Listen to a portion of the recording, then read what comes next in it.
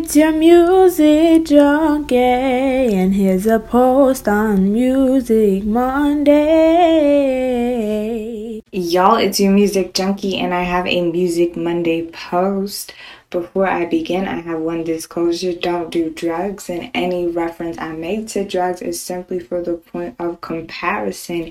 Today's certified raw authentic dope is Rod Wave's Pray for Love. This album is like a potent hybrid, you feel me? It has some of the most energizing, uplifting quality in some of the songs, and at the same time it has that, that mellow, chill, soulful, deeper vibe all packed into one album. I consider Rod Wave's genre ghetto gospel. At first I thought it was just that album. Then when I heard Pray for Love, I started to reflect. He is a different type of gospel artist because he's a little bit ghetto. He got that hood component to him, but he is nonetheless gospel. And when I listen to Rod Wave, I feel like he's a pastor. He's preaching, he's redefining gospel. He has started to understand God for himself, and he condemns Christianity and just these big religions for the way that they misgive truth and mislead the youth sometimes. And he encourages people to understand God, to interpret gospel for themselves, which I think that alone is dope.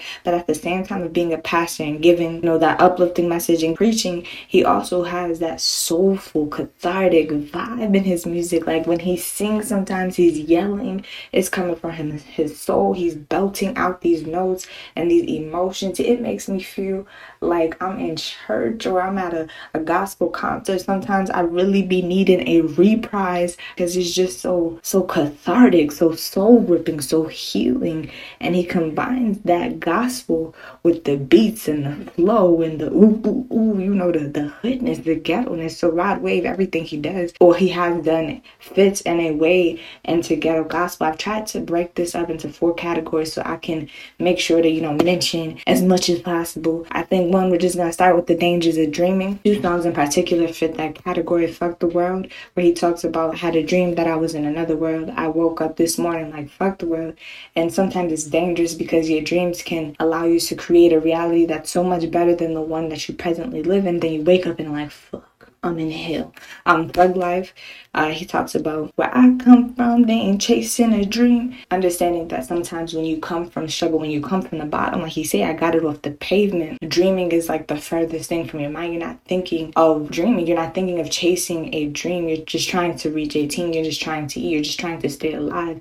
And Rod Wave being able to have a dream in the midst of that and to chase it is dope. And it's an anomaly. It's not common, and it should be common. Everyone should have the ability to dream. I think the Gospel Illusions is probably my favorite section because it's so profound to find all of his gospel illusions. You know that he has a fondness, and he had at one point a close relationship with the Christian church. I feel like he was in the choir.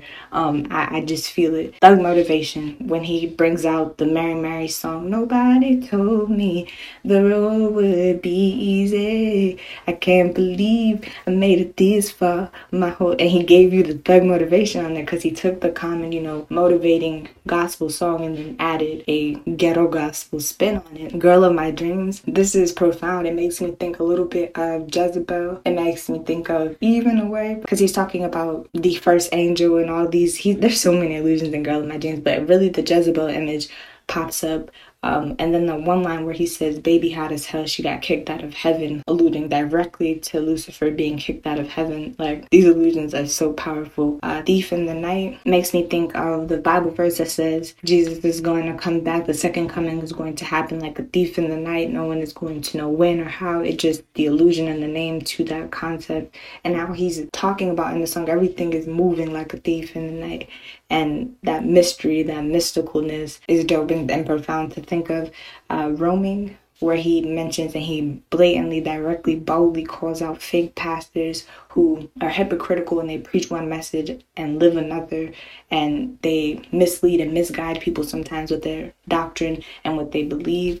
Ribbon in the Sky. Now I lay me down to sleep. I pray the Lord my soul to keep. That is your first prayer that you learn if you are somehow affiliated with churches. That's everyone's prayer. The next category is The Haunting. There are some beautifully dark qualities in this album that are so ethereal, so so dark, so eerie, so ghostly. Roaming again. When he comes on with that vocal, you could, that is just haunting. It's ghostly. I remember the vocals, and I remember that high pitch is really high. Like, I can't even hit it. I don't know why I tried, but that vocal on there is really ghostly. And just the concept of remembering everything and sometimes being imprisoned by your memories and not having the ability to break free from some of the things you've done or some of the things you experienced or witnessed when he's talking about different murders.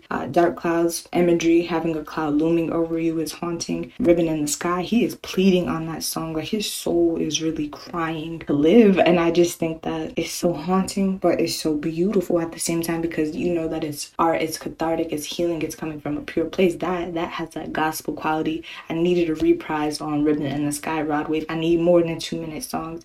And then the last category is like that that drive, those, you know, hardcore, more ghetto than gospel songs, like more, you know, street songs. Rags to Riches, Thug Motivation, The Greatest, Sidebar on The Greatest. There was like no category for it, but he does condemn rapping, and the line where he's like, I know that I'm misguiding the youth, but I know the truth. Like, profound. To think sometimes that rapping present a lifestyle that's not all the time glamorous. It was dope. And 5% Tense, about finally reaching your dream and being able to look out your car and chasing your dream and finally getting there, I think was dope. And the last category, Heartbreak, Issues with Love, Difficulty of Love. First song, Pray for Love, is the title of the entire album. Pray for Love is just such a gruesome, grueling kind of concept. A lot of people pray for a lot of different things, money and riches, wealth, fame, but to pray for love, something that should seemingly be a basic human necessity, is so heartbreaking, but it's so profound that he even cared to share that with us from the first line. After you a child, they know love, and this shit is really, it's sad, but yeah, he puts there no weakness.